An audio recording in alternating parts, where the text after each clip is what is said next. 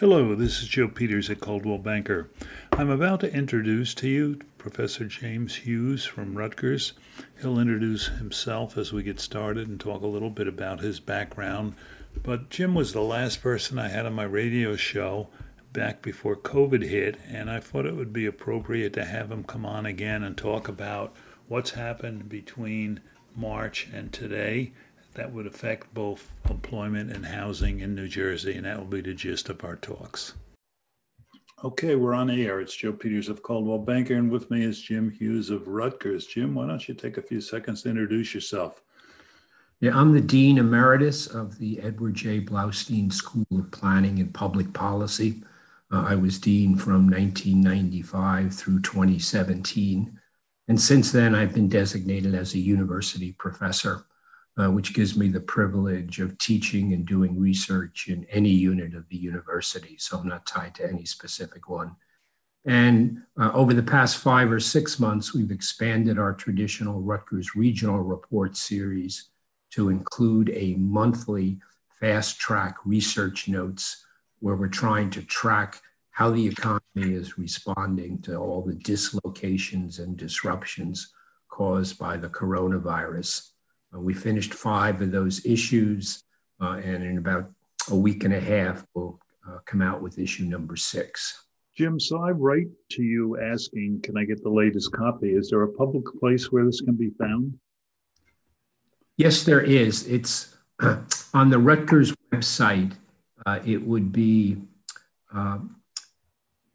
SOAR. I think if you Google Rutgers Libraries SOAR, SOAR, okay, stands for scholarly, SOAR, scholarly output accessible at Rutgers. And essentially, there's a search box. You put my name in, and most of the research I've done for the past 7-8 years are listed there. Okay. All 5 of the coronavirus, and all the coronavirus ones start with the word coronavirus. So you could also search coronavirus. So how we got started it's scholarly output accessible at Rutgers. That's what SOAR. It's really a great idea of putting everything that it's up to individual faculty and staff to do it. But if you do a paper, you do a research report, you have a journal article, you upload it to SOAR, and anybody in the world can access it. Right. I'm actually shocked as a side note. On the last one, it tells you how many issues were downloaded, and it also tells you the countries that downloaded it. So for some reason, the last couple issues, 30 or 40 downloads were made from France. So now I can brag now that I'm big in Paris, not just. I love it. We were just talking about Paris last night because one of the tennis matches is now in Paris, and they were showing the Eiffel Tower when it blinks. And I remember we were at the oldest, finest restaurant in Paris for our last night there on the first trip. And we decided we'd walk over to the Eiffel Tower and we could see it. And we wanted to get there and take some video of the blinking, which only happens between 9 and 10, if I remember. And it looked close, but it wasn't. It was a 2-mile walk because the Eiffel Tower is so big. By the time we got there, it had stopped blinking. But Paris is a great city. It's a Disneyland for adults. So you've published 5 of these. I just read your last one before this, and I've referred back to the one before. I will put a link to our listeners on this podcast as to where they can find it. If they'd like to read it as well. But I too, since I've been podcasting, I'm amazed at how many people pick this up from other places. And my observation is probably similar to yours, but not as in-depth, because I'm sure you've done a lot more. So our last conversation, I looked it up, was March 10th. It was a Tuesday afternoon, and we sat in downtown Flemington at the radio station at the Chamber of Commerce. And we were talking about the migration reversing back towards the west in New Jersey, and that perhaps this virus that was on the forefront could exacerbated or at least changed that. And we never did another broadcast after that broadcast. The world shut down around the 20th of the month. And I had talked to you about 2 or 3 weeks ago and said, I want you to be my first broadcast back, but the radio station's not open. So we're doing it now as a podcast, which will use the audio only as a result of this, and people will be able to listen into it. So let's fast forward over 5 months. And I mean, if I was to look at the latest results say employment, yes, has improved in New Jersey, which drives everything else. But the easy part is behind us. The 51% that's left is going to be the tough part. And that leads to the Nike swoosh versus the K effect, which we've seen to some extent so far. Is that a good assessment of it? Yes, we had a devastating decline in unemployment and economic activity from February to April. So we termed it the 2-month great contraction. And most economists suggested that would continue for a while. But in May, we had a dramatic turnaround. And we had 4 straight months following April that we had a pretty significant employment rebound. There were some speculation, maybe we'll see a V-shaped recovery, a long bounce back and the like. But that has started to taper off significantly in August and September. And nationally in September, it was the first month that the job growth fell below 1 million. We had 4 straight months. It was like 4.8, 2.6, 1.3, and now down to 600,000. Yeah, so definitely charting down. Part of the bounce back was the Congress's $2.2 trillion rescue package. But that was designed in mind that, well, this is temporary. By the summer, we'll have conquered the virus, and this will temporarily keep us going. Problem is, the virus hasn't tapered off. We've shifted into a much slower growth. So we're sort of a continuation in uncharted territory, but job growth is slowing.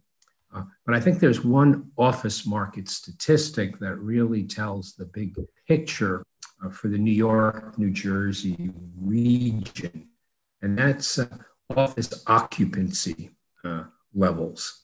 That doesn't say whether it's vacant or leased. It's of all the space that exists, office space exists. How many people have been brought back into the office by companies? Nationally, the figure is 25%. In New York City, which is mainly Midtown Manhattan and all parts of Manhattan, it's the lowest in the country. It's under 10%. So only 10% of employees in Manhattan are back in the office. Suburban offices in New Jersey are 33%. Really? Triple the occupancy level of Manhattan. And that's reflected in the disparate job growth figures for New York City versus New Jersey. New Jersey's growing much more rapid than New York City, as New York is really lagging badly. I understand that. Talking to John Maddox in Somerset County, and I wanted to get, he's the economic development manager for Somerset. Yes. But his field was on office occupancy. And he said the jury is still out in his mind because some of the offices have started to reopen in New Jersey on a 1 week, 50% work, and the other week, the other 50% work. And the third week, they try to commingle a little because they don't need the diversity of them not ever talking to each other. But he said, even though they need more square footage, we only have half the people coming in. So that's why he's saying the jury is still out. In your episode 4, you talked about the elevators being the issue in New York City and any tall building in New Jersey, and that still exists. I have clients telling me that it takes, for the skeleton staff they have in, over an hour and a half to get everybody up to their floor in New York City. So the elevators are an Achilles heel. But the economy, I mean, if people are not employed, if 50% of our state roughly is still 50% of the people who got unemployed in the last 6 months are still unemployed, and that curve is going to be a slow swing back.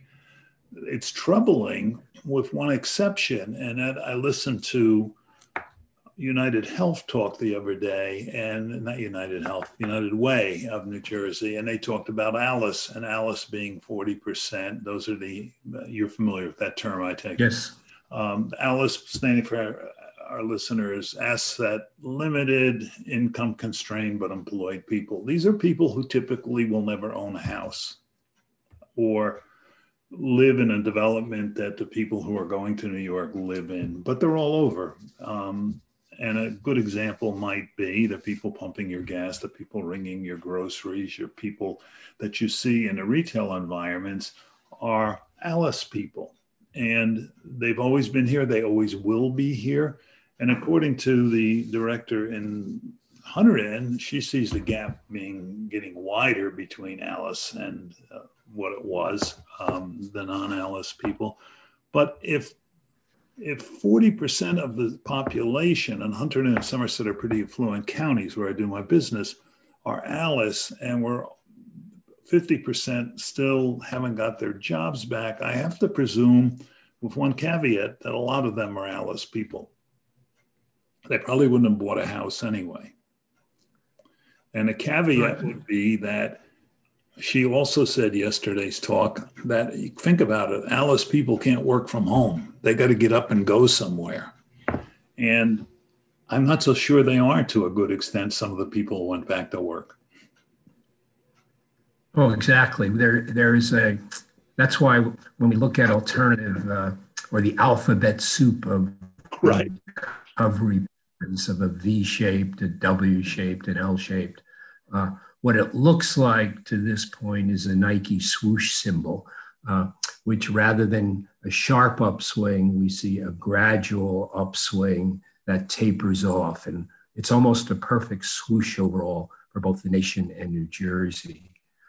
However, it really should be refined that the primary line of the swoosh going to the right when you look at the symbol really has to be partitioned into two parts. And that's where the K-shaped recovery comes in, where we see that general path is really composed of multiple paths, but there are primarily two of them. And the upper part of the K that's doing very, very well are the elite credentialed remote working office workers.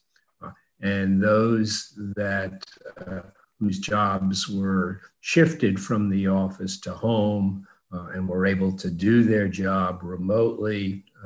These are generally higher educated, higher skilled workers or knowledge workers. They're doing quite well. But for every one of those elite credentialed workers, you may have 3 or 4 really support service workers whose occupations require them to do face-to-face contact with people. It's really much clearer. It's the same phenomenon, but it's much clearer in Manhattan, where you have your credentialed workers working at home remotely. And it's like a ghost town in Midtown Manhattan, because you had 3 or 4 service workers servicing each one of those office workers. And that would range from the food cart to the upper end restaurant to the office cleaners to all the maintenance workers to the high-end stores servicing the office jobs and the like. And that's evident in New Jersey too, but not as clear. We don't have one spot where we can actually look and see, are people there, are they not there, right, and the like. So yeah, this is real. There always were disparities, but as in most areas, the coronavirus has acted as a gasoline on the fire accelerant. Whether it's the disparities between different occupational groups, different racial groups. We also certainly the acceleration of New York City residents to the New Jersey single-family housing market had been in effect basically due to the aging of millennials into the child-rearing stage of the life cycle. But boy, has it speeded up with the coronavirus. So I'm hearing two things. I'm hearing one, not from this conversation, but in general, that even though housing in New Jersey has bounced back, as a matter of fact, we've just eclipsed 2019 year to date in both Hunterdon and Somerset.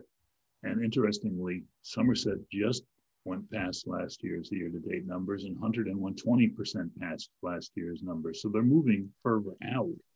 But what I'm hearing is that the people, because the New Jersey economy isn't strong enough to be supporting these numbers, are predominantly coming from New York to the west. And that most of this business is coming out of New York, but it's tapering off as we speak. Do you feel the same way? Yeah. We've yet to invent a trend that lasts forever. And, there was that initial burst, but there's still, I think, the basic trend is operational. And again, you never can maintain warp speed. Eventually, you have to decelerate there. But that's not unusual. Sort of the golden era of housing production in New Jersey was 1950 to 1970. We were adding 1,000 units per week for 1,000 straight weeks, which comes to 1 million housing units in 20 years. Most of that was suburbanization out of New York City and Philadelphia into New Jersey. Wow. We have to value that. That's a tremendous economic accelerator when that happens. And the job, it's interesting, those people suburbanizing are the lucky ones that are able to commute remotely rather than physically commuting. Right. So I think what we'll be seeing, is that's not going to change. And part of it's not only the elevators in a 30, 40-story building that are inhibitors for the return of office workers in New York City. It's having to use the buses, the trains, the subways. And the transit agencies are doing a superb job of cleaning the trains, cleaning the subways, making sure they're as disease-free as possible. But I think their commuters are still hesitant. They're suspicious. And no matter how good the facilities are sanitized, you just get one bad actor coming on a subway car or a bus, and that could cause real problems. So that's surprisingly has, the 2-3-story walk-up office buildings in New Jersey, office buildings you can access automobile and the like, have been giving us really at least a short-term boost. But in the office market, a lot of the action is of companies looking to set up satellite facilities. And they're looking for very short-term leases. They're testing the waters. They may lease space for 1 year, and they still have the rental obligations, perhaps in Manhattan. But we're seeing the potential start of a new hub and spoke model where you have sort of a distributed workforce, maybe having your satellite facility where you have a number of workers, office workers, where they already live, so they could go to that facility 1, 2, 3 days a week if they have to interact with other employees. You can't work at home 100% of the time. And that central hub, its functions may evolve. And one of the architectural firms I heard, their phrase was, I wish I had invented it, the hub as a club. And so people like to work at home because one of the complaints of sort of the open workspace and the like, and not having private offices, is they really didn't have spaces to concentrate, and they really did need private spaces to do a significant part of their work. Okay, that can be done at home. But then when you want to interact, you schedule people to come back to the hub club so people can interact and you can try to maintain your corporate culture and have people learn from one another. But that's a regularly scheduled event. It's not, it's not 5 days a week, 8 hours a day. So we're just in the early stages of testing out this whole new set of workplaces and the nature of work. And to some degree, it may be, maybe we have experienced a major market failure over the past decade, whereby we were sort of on autopilot. Oh, this is the way we always worked. We brought people in 5 days a week. They commuted 2 hours a day. They were in the office for, 9 to 5 every day. Maybe we didn't need that. So everything is being rethought at this stage. And there's conflicting. Some companies seem to say, wow, remote working works really well. Other companies, due to the nature of their business, really want people together in the office to interact. So it'll be interesting watching how that plays out. But will we have a completely new business geography? Will we go back to the way it was in February? Most likely, it's going to be a mixture of the two.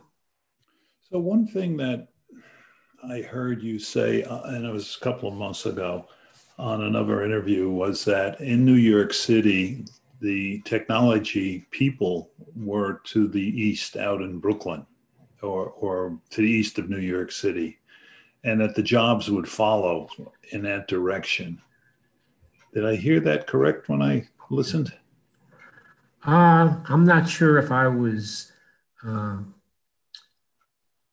that strong in terms of overall direction. Certainly, Brooklyn is a hot spot. It was the fastest growing of the boroughs, and it started to get some of the high-tech employment. But the real high-tech employment, there's several key spots. One is Roosevelt Island, where you have Cornell Tech. Bloomberg financed a lot of those buildings, and that was one of the accelerants for the high-tech clustering in New York City.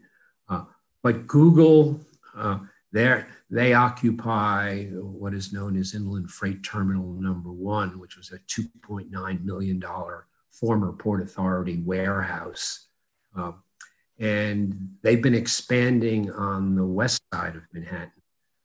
And anything on the west side of Manhattan is good for New Jersey because of path linkages, because of New Jersey transit linkages. But we have that whole corridor following the High Line from 33rd Street down to the lower, which is really the centerpiece of that high-tech economy. So they're on the west side of Manhattan, but not in New Jersey. No, not yet. Okay. But they're moving in the right direction versus Brooklyn for New Jersey. But it's accessible to us. Yes. It's a lot easier to get to that location than it is from Westchester County. So one of the things I've observed, and I've talked to several of the mayors about, is we used to be a bedroom community. And obviously, that isn't the case anymore. And what I mean by bedroom is we went elsewhere to work, brought the money home and lived here, but a lot of time spent commuting. We're now more of a live, work, play / educate community where we're not leaving the community. And a good example, I live in Clinton. I've got guys that work for AT&T in Bedminster are never going back to work, and that's only 22 miles away. They weren't going all the way to New York City.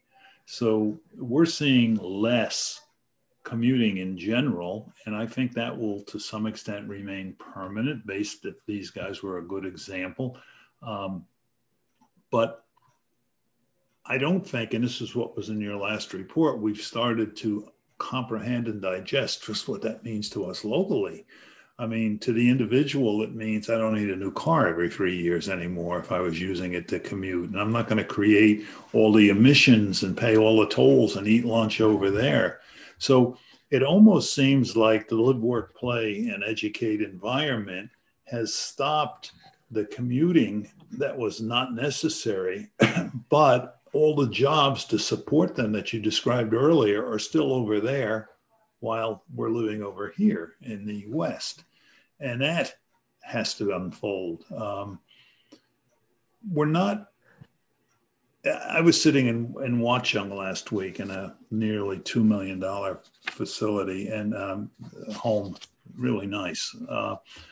And people are coming in from Nassau looking at it. So it's not just New York, it's the island in general. 2 weeks before, I had people from Brooklyn and Staten Island, and you could argue, okay, that's the city. But I think in general, because the island has always been a bottleneck, depending how far you get out on it. It's a horrible commute if you're not on a train. People are thinking about New Jersey, and the people that have moved already are people who could probably buy for cash and then sell their place or keep both. Now, the people in New York were, to a great extent, came from outside of New York, the working force. Yes, there were people who lived and worked in New York, but I would say they were probably less than 20% of the people who worked in New York actually lived in New York. Everybody else, I remember when I was single after my divorce, when you worked in New York, it was hard to find somebody who was geographically desirable because everybody came from a different area. So now that they're not coming in, those suburban areas have a whole new dynamic in front of them. And I'm not sure they even realize it yet, or if they do realize it, have been able to digest and know what it means. I think a lot of people think it'll return to a great extent to the way it was. I, for one, don't. I don't see us going back to the way we were, other than what you mentioned, which was the hub as a club is a great word for it. Because we have a company based in Hunterdon that is totally virtual. He has 43 employees. They work all out of their houses all over the country. They do in excess of $15 million. And he brings them together every 6 weeks. He says he has a very careful hiring practice to make sure he gets the right temperament. And then you're hired on a trial, your first 2 weeks or your last 2 weeks of your interview process. But that was in existence before we hit COVID-19. So companies are already going virtual. It's a whole new way of thinking, but I'm not thinking a lot of companies go virtual. But I think what the end result means, more people can live in Hunterdon and Somerset County, which once again is where my business is at, than before, and not have to go to work somewhere else. Or if they do go to work somewhere else, it's for not as much time. But that culture thing, the hub as a club, is key. Yeah, I think going forward with this, it has long been predicted that information technology would be a decentralizing force. But over the past 15 years, it was not. And I think to a large degree, it was due to millennials who were really the critical workforce of the future that most companies were looking at. What do they call it? The next gen workforce. They wanted to cluster together. They wanted to interact. They wanted the LWP environment, live, work, play environment that had the restaurants and the bars and what have you. They could walk to work. And that was a driving force. Now you have two things at the same time. You have all of a sudden, they're not immune to aging. The oldest millennial this year is 39 years of age. The bulk of them are in their late 20s, early 30s. And their lifestyles are changing and they're moving into the child-rearing stage of the life cycle. But I think that is being, they're going to be, if they all suburbanize, doesn't mean it's going to be a ghost town left behind. You have Generation Z, post-millennials. The oldest is, I think, 23 or 24 this year. So they're starting to graduate from college. And we've all seen how they're behaving in college. They still like to party despite coronavirus. Right. So they're not going to be hesitant at all to go back to Manhattan and the like if all their colleagues and friends are there. So millennials are going to be replaced. But now we are seeing the impact of information technology on location. And just the fact of having Zoom, uh, the coronavirus has accelerated maybe a transition that would have taken another 4 or 5 years. We were forced to do that in 3 or 4 months. And most people were very hesitant on Zoom or WebEx initially, but it's become a part of their daily lives. That wouldn't have happened. A big push behind us. Absolutely. And I traveled for a living for 12 years. I got on a plane as with SAP and Oracle, and I called on major retailers around the country. I can recall flying to San Francisco, standing up in a lobby in the .com on Post Street, talking to Walmart.com because they had no place to sit down, and flying back the same day. What we did there can now be done over Zoom just as effectively, other than maybe measuring the other person personally, which you like to do. I have a divorce attorney in one of my groups and says it's really hard to see someone's emotions over Zoom. You need so much interpersonal. But a lot of what we did can be done now through technology at a lot easier pace. So that part I think we keep. There's other parts that I think going back face to face, for the hub as a club, for the divorce attorney, seeing the emotions, to actually be in a courtroom. I just read this morning the debate was going to go virtual, and Trump says he won't attend it. I need to be in the same room. So I mean, just use that as a barometer. Forgetting the politics of it, I think he's absolutely correct. I can recall when I always brought an assistant with me when I traveled, and I always had the assistant sit at the other end of the room and watch the body language, which I might not see. And it was amazing. I wish we had text, because she would tell me, when you said this, that guy folded his arms. You hit a nerve. You can't see that over Zoom. Yeah. So it's not the answer to everything, but it's the interim way of getting along, and it got accelerated, as you said.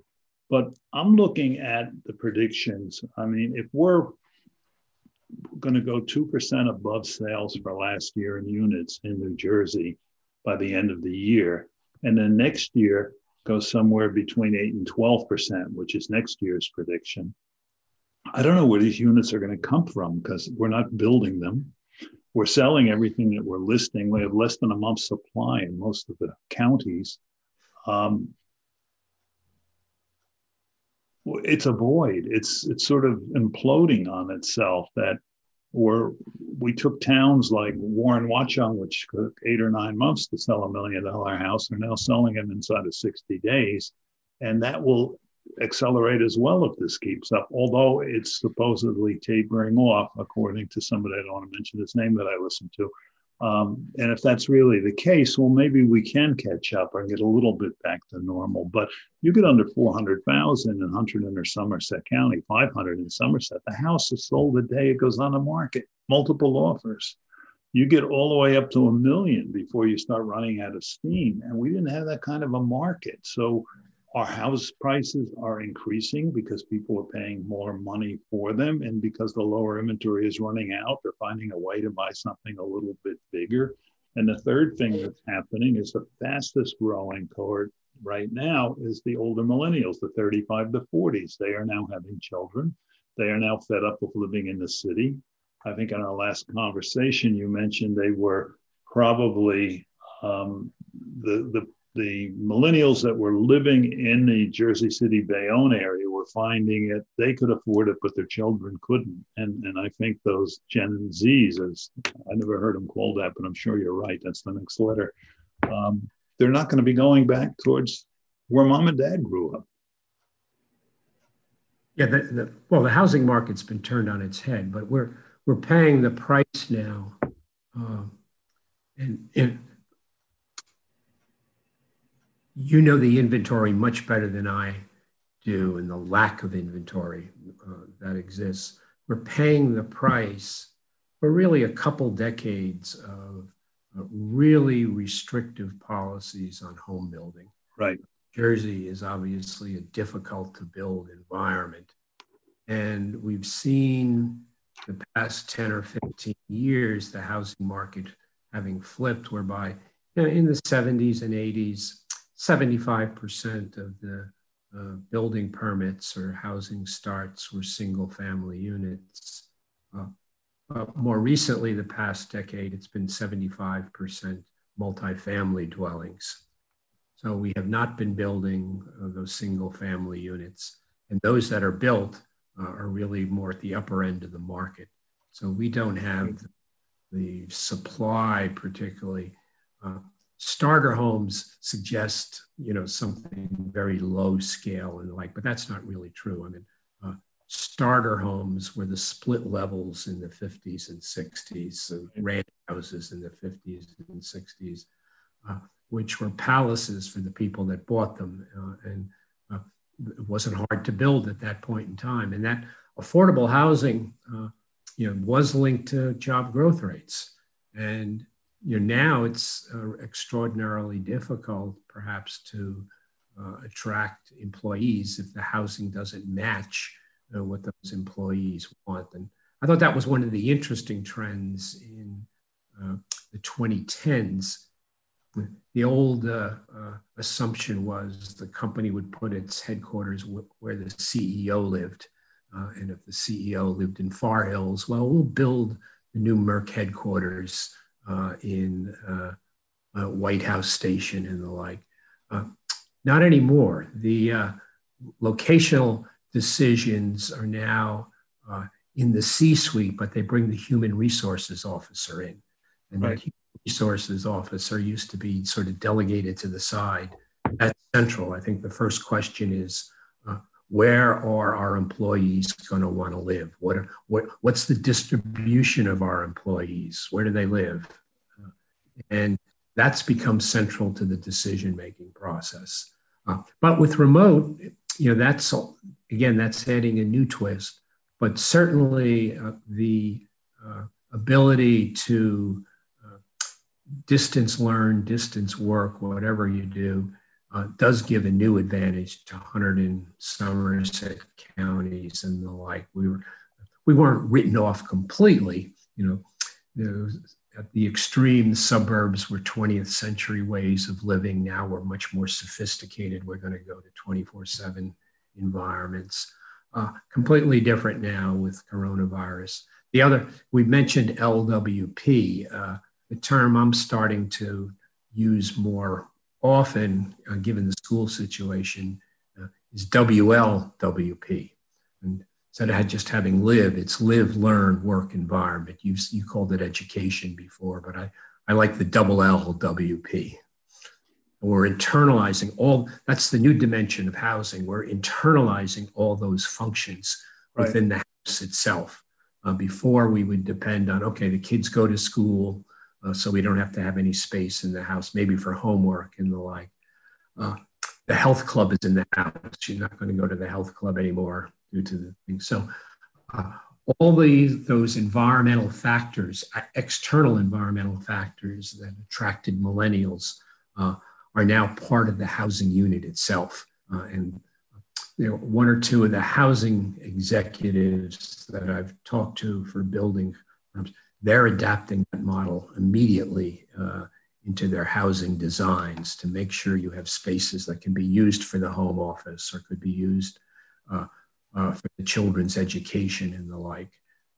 And that's a pretty dramatic change.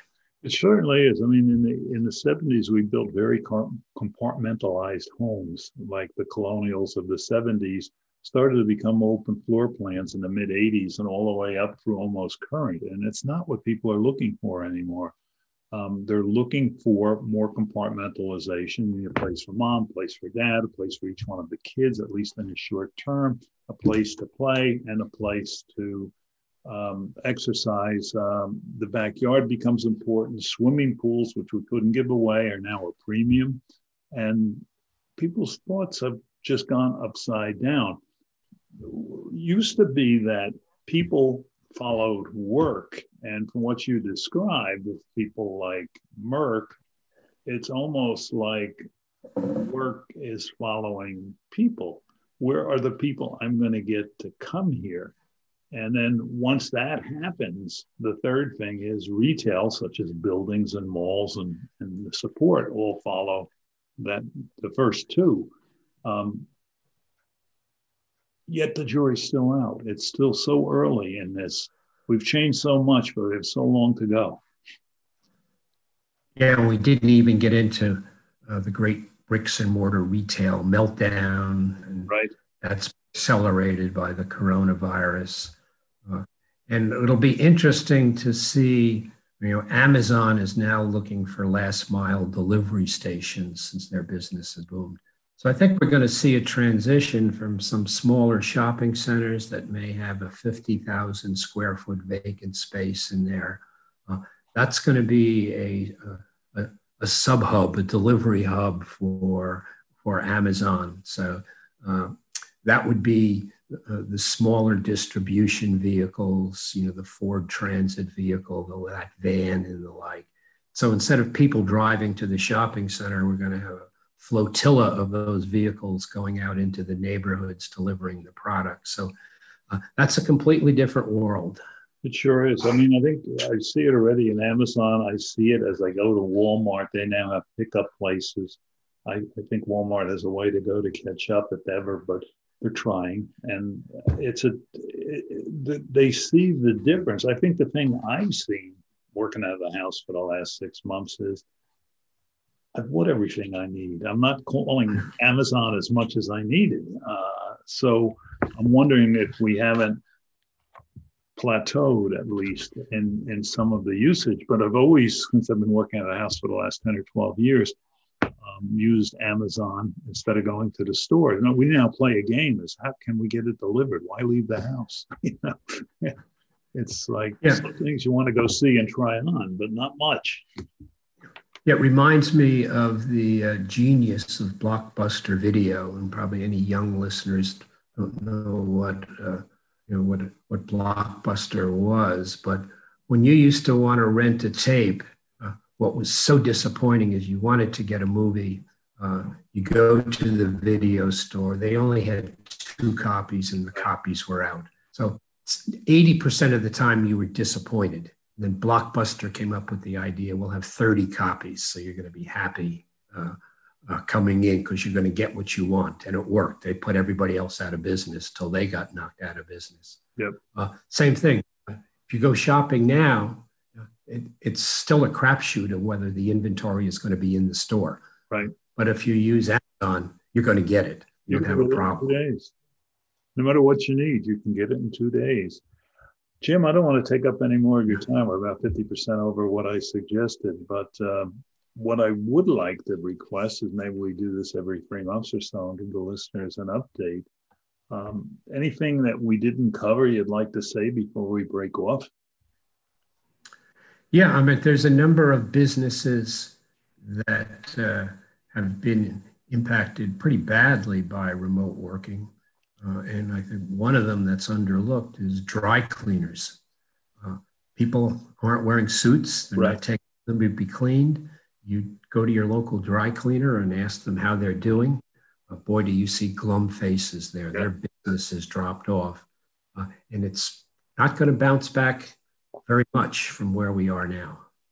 And the need for the suits, which trickles down to Brooks Brothers, which I always say to Brooks Brothers, you know what I don't like about you is your suits never wear out. I want a new suit and the old suit's just fine. I haven't put a suit jacket on now in 6 months, and we've gotten more casual. Our whole lifestyle has changed. And I think, we saw people still building more stores, and that has stopped even before all of this has stopped. But now it's, what are we at the stores we got? And Lord & Taylor closing up in Bridgewater is a great example. That's a great location at a great mall, but what will it be going forward? Because the malls have become more experiential with the millennial demand than they have been. So you can't just build stores. I really question this Mall of America concept up by the Meadowlands, how well it's going to do. I mean, just the fact that they want $15 to park there. Yeah, it worked out at Mall of America in Minneapolis, but that was then, this is now. Well, the problem with experiential is that's face-to-face interaction, and that's what's being inhibited today. So, yeah, that was a strategy. We called it triple F for shopping centers when traditional retailing was fading. food, fun, triple F types of activities. But again, that strategy's been turned on its head. So maybe Lord & Taylor will be a last mile delivery center for Amazon. I was thinking that when you mentioned the last mile, because I know my son lives in Sayreville, and they've taken the old duplicate Rite Aids and whatever that when Walgreens bought them up and turned them into FedEx delivery centers. They are finding ways to reinvent it, but the owner of the property is probably not experiencing the rent they used to get for it. It's better than being vacant. Jim, as always, this has been great. I appreciate you coming on with me. And once again, it's Jim Hughes from Rutgers talking with Joe Peters at Coldwell Banker.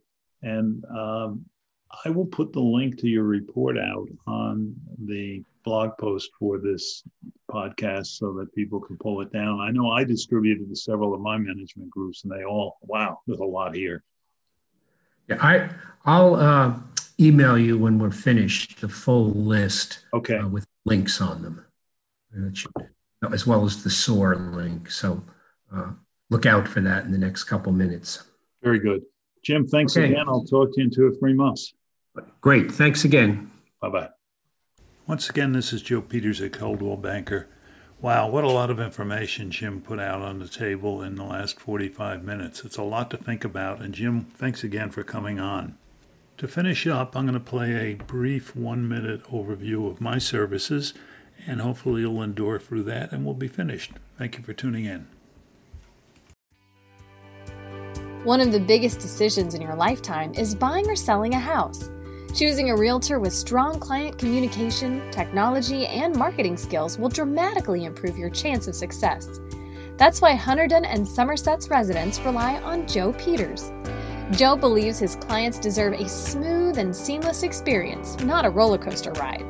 As a Coldwell Banker sales associate with 20 years of experience, he's helped hundreds of people to achieve their goals and dreams, no matter where they were in the buying or selling process.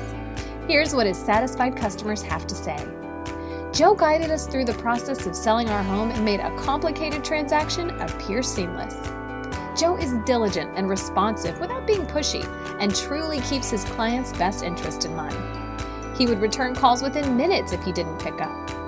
Joe accomplishes this by approaching every transaction from a business perspective. Initially, he tries to fully understand your goals and dreams and make them his own. Then he takes the mass amount of data that's available and distills it down to a few understandable action points. And finally, he controls the entire process through technology and marketing. The end result to you is a smooth, rewarding customer experience. Let Joe show you how to take his professional expertise and put it to work for you.